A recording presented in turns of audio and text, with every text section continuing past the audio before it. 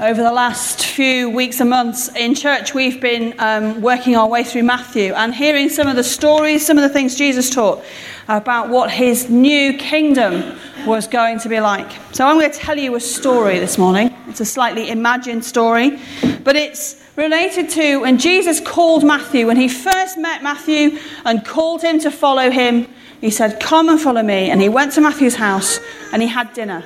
And this is the story of that dinner.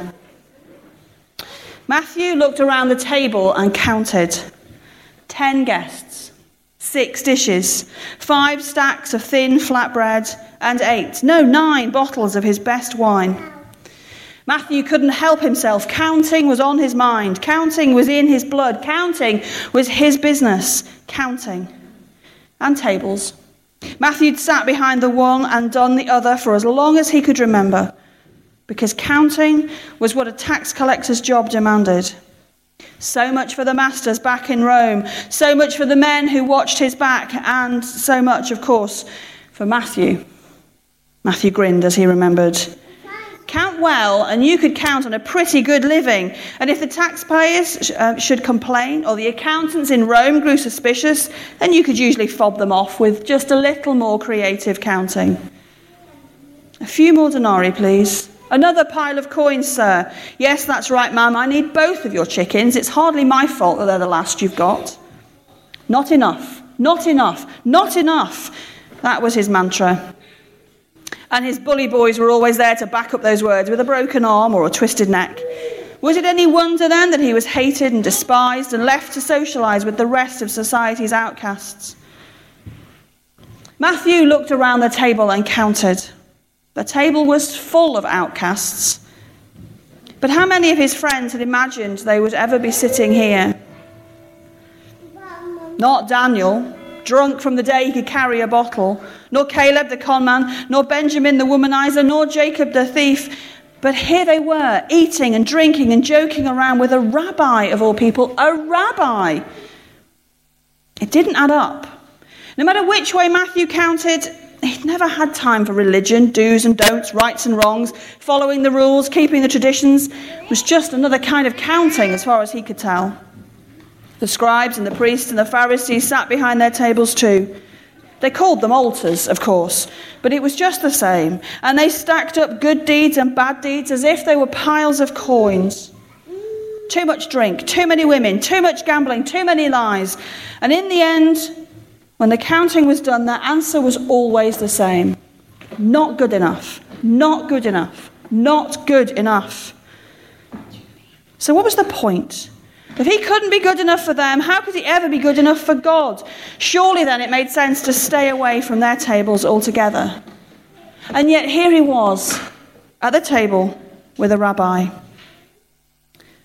Matthew looked around the table and counted. There was not one of his friends that anyone would even think of calling good. They were rogues, one and all. Rogues, himself included, and not even lovable rogues. They were dishonest, selfish, and mean. But this rabbi was still sitting there among them.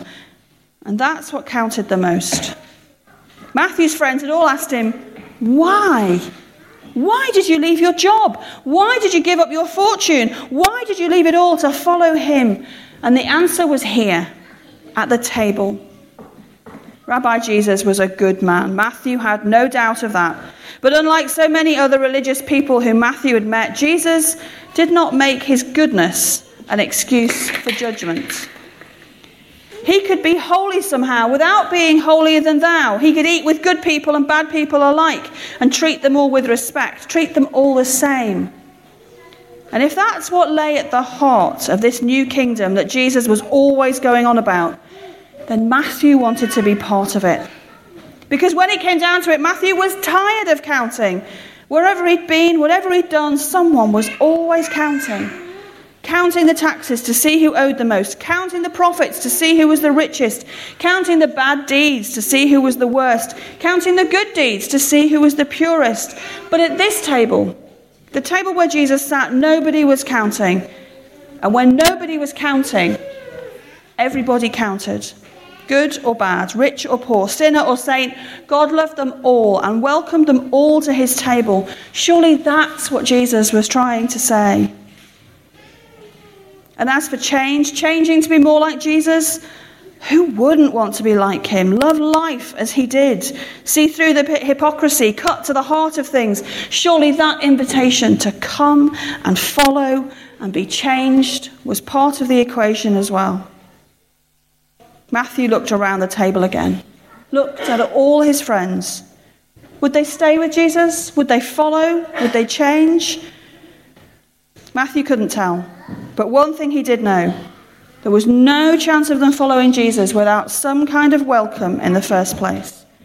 Without his acceptance. Without his invitation. Without this table.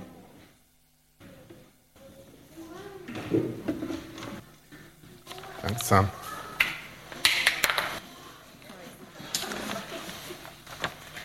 Chrissy's going to come out and she's going to share with us just something of what she's been doing and what God's been doing through her and some others. There's the microphone.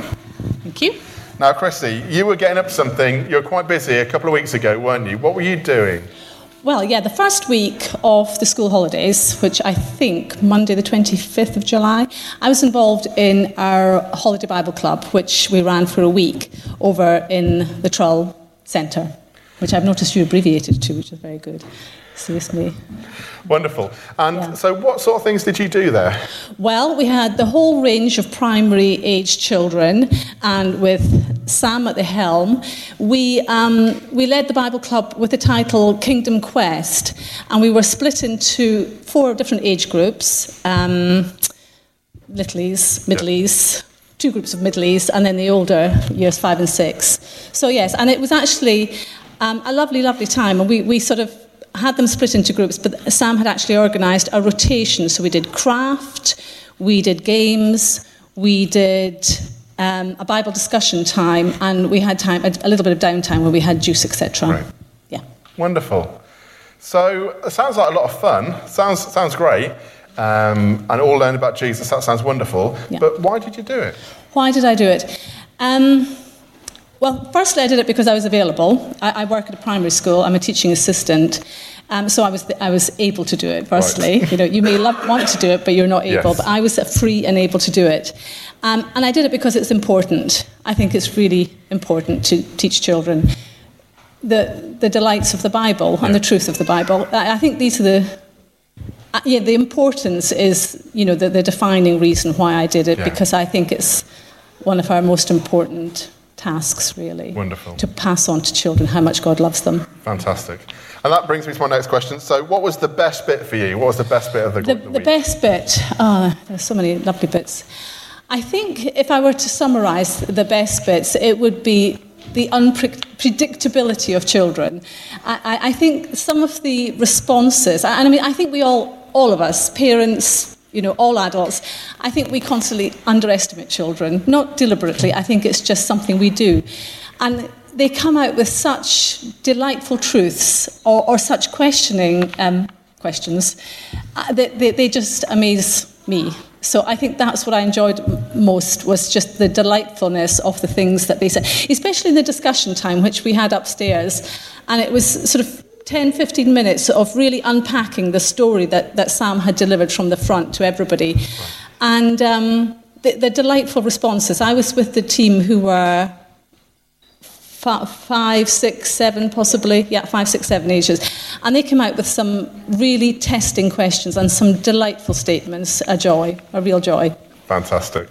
Yeah. And if there's someone sat in the congregation now who's thinking about maybe they'd like to get involved in children's or youth work, but they're not sure, what would you say to encourage them? I would say, by all means, do it. Because, you know, you could look at, adults helping children, aren't they kind, aren't they wonderful doing that, helping the children. But actually, we learn so much. I always gain so much spiritually. Just, it's fun. It's great fun. And, you know, I don't have a degree in theology. I don't have a degree at all. Nor do I. But I love the Bible and I love God.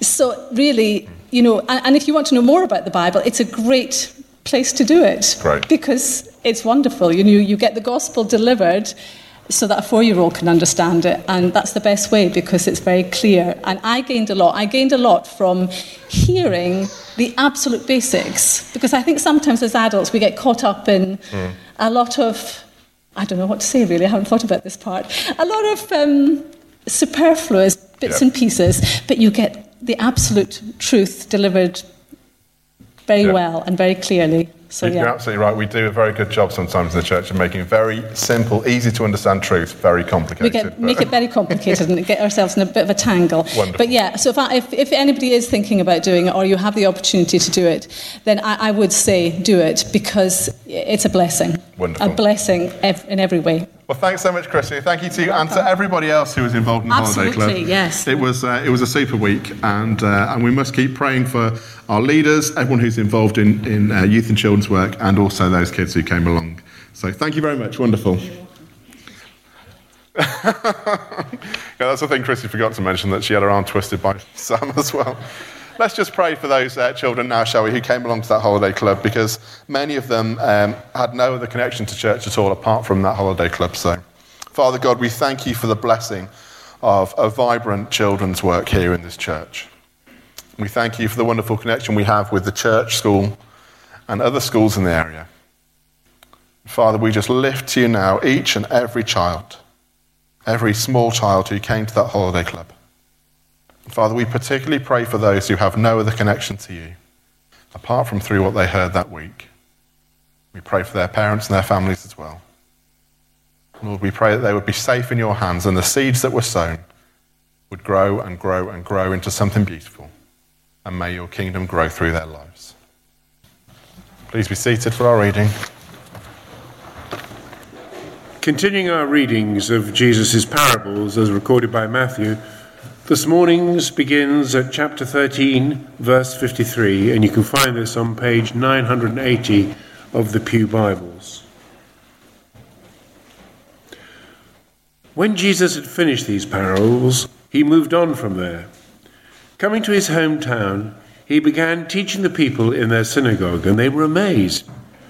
"Where did this man get this wisdom and these miraculous powers?" they asked. "Isn't this the carpenter's son? Isn't his mother's name Mary, and aren't his brothers James, Joseph, Simon, and Judas? Aren't all his sisters with us? Where then did this man get all these things?" And they took offense at him. But Jesus said to them, "A prophet is not without honor except in his own town and in his own home." And he did not do many miracles there because of their lack of faith. At that time, Herod the Tetrarch heard the reports about Jesus, and he said to his attendants, "This is John the Baptist. He's risen from the dead. That's why his miraculous powers are at work in him." Now Herod had arrested John and bound him and put him in prison because of Herodias, his brother Philip's wife, for John had been saying to him, "It's not lawful for you to have her." Herod wanted to kill John, but he was afraid of the people, because they considered John a prophet. On Herod's birthday, the daughter of Herodias danced for the guests and pleased Herod so much that he promised, with an oath, to give her whatever she asked. Prompted by her mother, she said, "Give me here on a dish the head of John the Baptist." The king was distressed, but because of his oath and his dinner guests, he ordered that her request be granted, and he had John beheaded in the prison. His head was brought in on a dish and given to the girl, who carried it to her mother. John's disciples came and took his body and buried it. Then they went and told Jesus. This is the word of the Lord.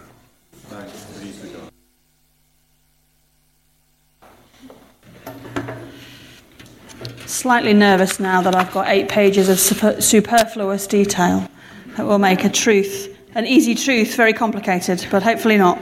Let's pray.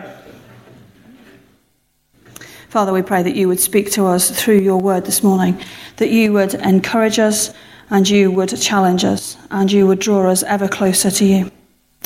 Amen. Why don't more people become Christians? Why, when people hear the gospel, when we introduce them to the person of Jesus, don't they fall to their knees and give their lives to him. Scientists tell us that the universe contains at least 100 billion galaxies, each with at least 100 billion stars. And yet, the universe is, for all intents and purposes, empty.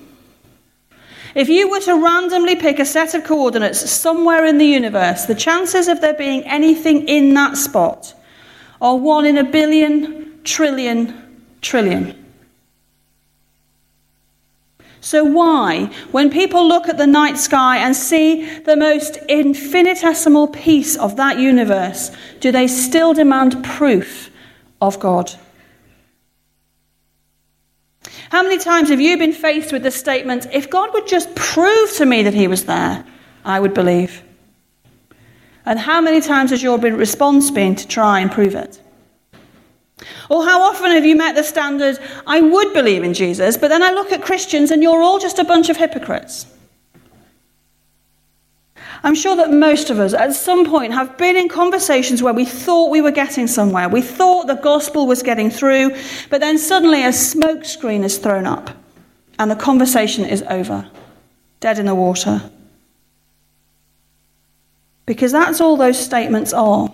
The demand for proof, the apparent hypocrisy of Christians, they're just a smokescreen. My mother-in-law is one of the best at throwing up a smokescreen. She's quite happy that we believe. She would say she believes in God. She definitely talks about praying. But as soon as you ask her about going to church or any real faith, it's a very different story. You know why I can't do that, is the response every one of us gets. And yes, we do know why. 35 years ago, approximately, the vicar in our church had an affair with a member of congregation. That's it. There have been 3 vicars at that church since then, and she apparently loved every one of them. She even likes Adrian. But still, the failings of one man 35 years ago keep her from going to church or having a relationship with Jesus. It used to drive me mad. The sheer nonsense of the whole thing was just infuriating. But then I realised that it's just that. It's nonsense. It's not a reason. It's an excuse. And the comebacks we get from our non-Christian friends and family are the same. They're not reasons. A lot of the time the questions they have aren't real questions that they want answers to. The demands for proof don't mean that they really want proof. They're just excuses. And they're nothing new. Here in our passage from Matthew, we see Jesus faced with exactly the same issue. This encounter in Nazareth comes after a chunk of teaching from Jesus. When the Pharisees demanded a sign from Jesus, he refused, but responded by teaching the listening crowds what the kingdom of heaven is actually like. It's not about the blindingly obvious, but the hidden treasure. And it's also not the case that everyone will get it, or will get in. And the 2 paragraphs that we've just heard illustrate that teaching perfectly. Jesus leaves the area where he's been teaching and goes home to Nazareth. Now, I wonder what picture you have in your head of Nazareth. Today, Nazareth is the largest Arab city in Israel, and I guess the sort of bustling, busy place most of us imagine Jesus growing up. But 1st century Nazareth could not have been more different. It was a small Jewish village, probably with no more than 400 people and covering about 10 acres. In reality, it was probably little more than a gathering of several extended families who would have all known Jesus very well. When he returned to Nazareth, he wasn't going to a city or even a town full of people who'd moved in since he grew up. They all knew him, but not in the way the following crowds knew him. These people had watched him grow up. They'd watched him play outside their houses. They knew his parents. They knew his siblings. The people of Nazareth knew Jesus in a way no one he'd met since he left did. And so their question, isn't this the carpenter's son? Makes sense. They appear confused by the change. This isn't the Jesus they know and love. Now they've been hearing stories about him doing amazing things, and he has crowds following him. I wonder how many of them had heard about this man called Jesus and the things he was doing and were actually taken aback when he walked into their little village again. Oh, that Jesus! I didn't realise you meant Mary's son. Well, that makes everything different. And not in a good way. The fact that they know Jesus from his early life doesn't help them accept him now. In fact, it makes it harder. When I started training as a reader and then became a full-time ministry apprentice, it was in the church I'd grown up in. Apart from a few rebellious teenage years and a few years when we were first married, I'd been a member of that church my whole life. I started reader training at the age of 29 and had joined the church at 2.5. Some of the people in the congregation had been there my entire life. They'd been my babysitters. They'd been my Sunday school teachers. They'd watched me grow from a toddler and the tantrums that went with that. They'd put up with me when I was a bolshy teenager. These were the people who taught me to read the Bible and helped me to understand it. And now I was preaching to them. I was the youngest reader to train in Chester Diocese for nearly 50 years. And they didn't let me forget it. They were very proud of it. Don't get me wrong, the majority of people in the church were loving and supportive and encouraging, and very, very few said anything negative. But I know that there were those who thought that I was too young. Certainly too young to be preaching in that church. Who did I think I was, preaching to them? And to be honest, I agreed with them for a very long time. And if I'm honest, when I'm feeling less than strong, those are the voices that I still hear. And that's what you hear in the accusations of the people in Nazareth as Jesus teaches them. Who does he think he is? He comes waltzing in here trying to teach us. He's not trained. He's not a rabbi. He's just a local boy. He's nothing special. Matthew says that they took offence at Jesus. But the word translated as offended tells us two things. Firstly, it's in the imperfect tense, which means that Matthew is actually telling us that they were being offended by him. It wasn't just a one-off thing. And the word for teaching, when it says Jesus was teaching them, is used in the same way. Jesus was teaching them, and they were becoming offended. The more Jesus stood in their synagogue and taught, the more offended they became. And secondly, the word literally means stumbled. They stumbled at him. Romans 9:30 says, "What then shall we say? That the Gentiles who did not pursue righteousness have obtained it, a righteousness that is by faith, but the people of Israel who pursued the law as a way of righteousness have not attained their goal. Why not? Because they pursued it not by faith, but as if it were by works. They stumbled over the stumbling stone. As it is written, 'See, I lay in Zion a stone that causes people to stumble, and a rock that makes them fall, and the one who believes in him will never be put to shame.'"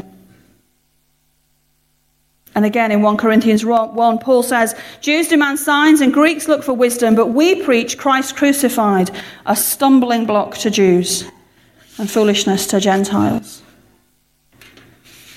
You see, it appears from our passage in Matthew that the people are rejecting Jesus and attacking him. But in reality, their problem is not with him.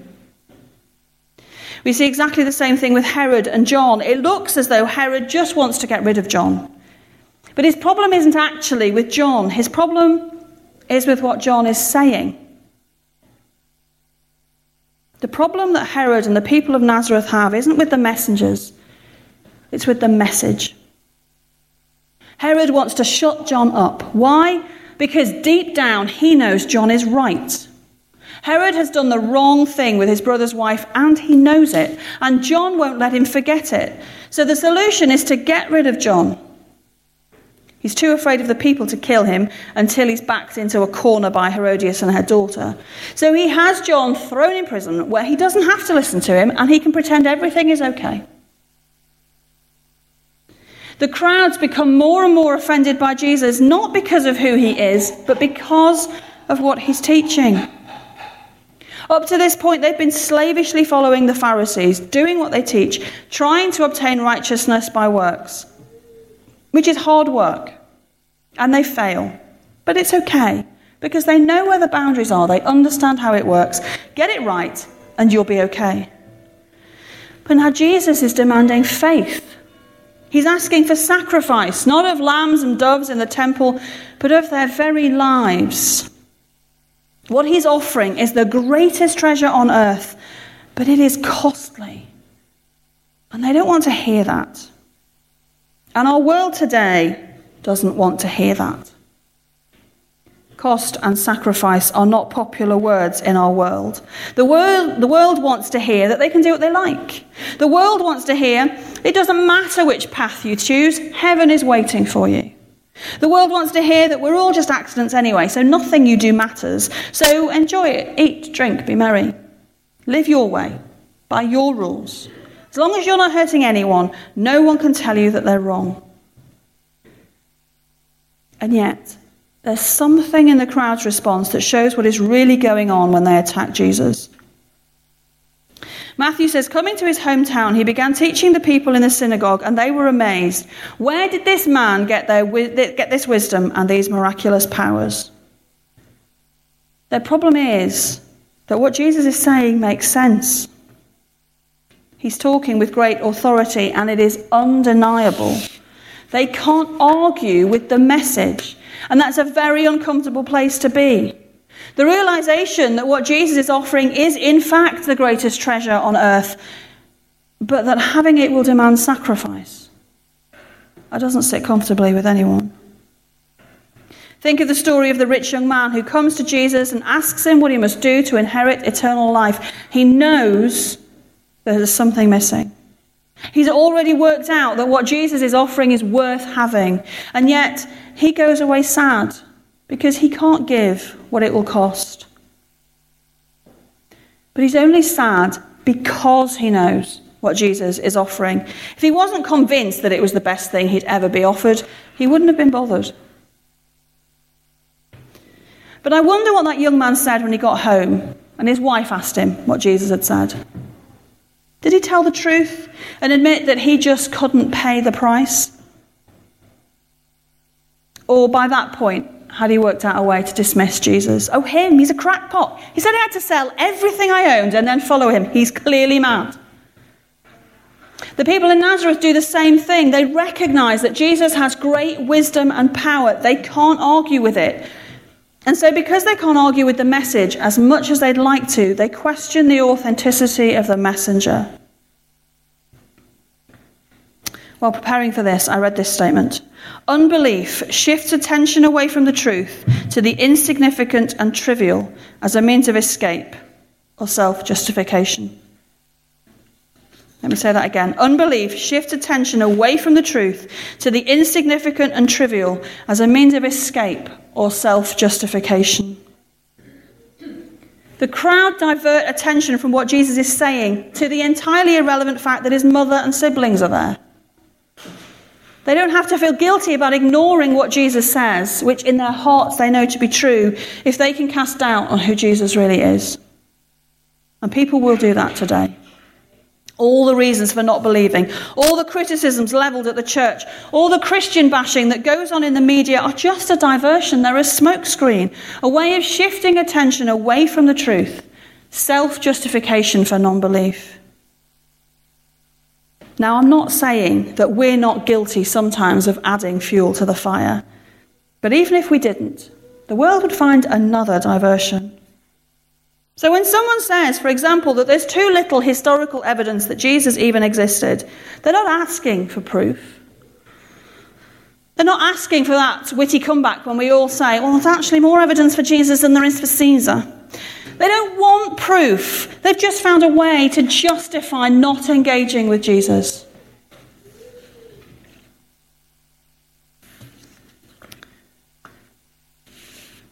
Now, it presents us with a huge challenge. But I hope it's at least a little encouraging to know that it's not Christians the world doesn't like. It's the message we have to share. God's people have faced this issue for thousands of years. When Israel demanded a king, Samuel felt rejected by them. But God reassured him it wasn't Samuel they'd rejected, it was God. The challenge is this, though. If it's not us that the world is rejecting, but the message, what do we do with our message? Should we big up the benefits of faith and play down the cost? A lot of churches have done that. Should we tell people that when you give your life to Jesus, all your problems go away? Too many churches have done that. Should we go the other way and tell everyone they're going to burn in hell if they don't believe? Too many churches have done that. Should we spend our time fighting fires, trying to answer every reason for unbelief? Perhaps we should just not say anything and put a big bowl over our light. Or should we do what Paul did? Paul said, Jews demand signs and Greeks look for wisdom, but we preach Christ crucified, a stumbling block to Jews and foolishness to Gentiles. But to those whom God has called, both Jews and Greeks, Christ, the power of God and the wisdom of God. For the foolishness of God is wiser than human wisdom, and the weakness of God is stronger than human strength. Paul never changed his message. He never faltered, no matter what the world threw at him. He sacrificed everything, but never backed down, because he knew it wasn't him who was being rejected, but God. Across the world, and for 2,000 years, Christians have refused to back down from the truth of the gospel, even to the point of death. The world is desperately searching for grounds for unbelief, justification for a lack of faith. Why don't more people become Christians? It's not because of a lack of proof, but a love of sin. A message that calls this world to reject sin, no matter how good it makes them feel or how free it convinces them they are, will never sit comfortably. But we are not called to make this world a comfortable place. In Matthew 10, Jesus says, "Do not suppose that I have come to bring peace to the earth. I did not come to bring peace, but a sword. For I have come to turn a man against his father, a daughter against her mother, a daughter-in-law against her mother-in-law. A man's enemies will be the members of his own household." The gospel is not comfortable. It does not allow us to continue in our worldly way of life unchallenged. The gospel convicts, the gospel disturbs, the gospel unsettles, and the gospel demands. But the gospel is good news. Because the gospel and only the gospel brings forgiveness. The gospel and only the gospel brings peace. The gospel and only the gospel brings freedom. And the gospel and only the gospel brings everlasting life in glory. That is our message, and it doesn't need changing. The gospel we believe in is good news for everybody, and it doesn't need changing so that more people will accept it. A changed gospel is no gospel at all. And I think Paul would agree. For I am not ashamed of the gospel, because it is the power of God that brings salvation to everyone who believes, first to the Jew and then to the Gentile. For in the gospel the righteousness of God is revealed, a righteousness that is by faith from first to last, just as it is written, the righteous will live by faith. Amen.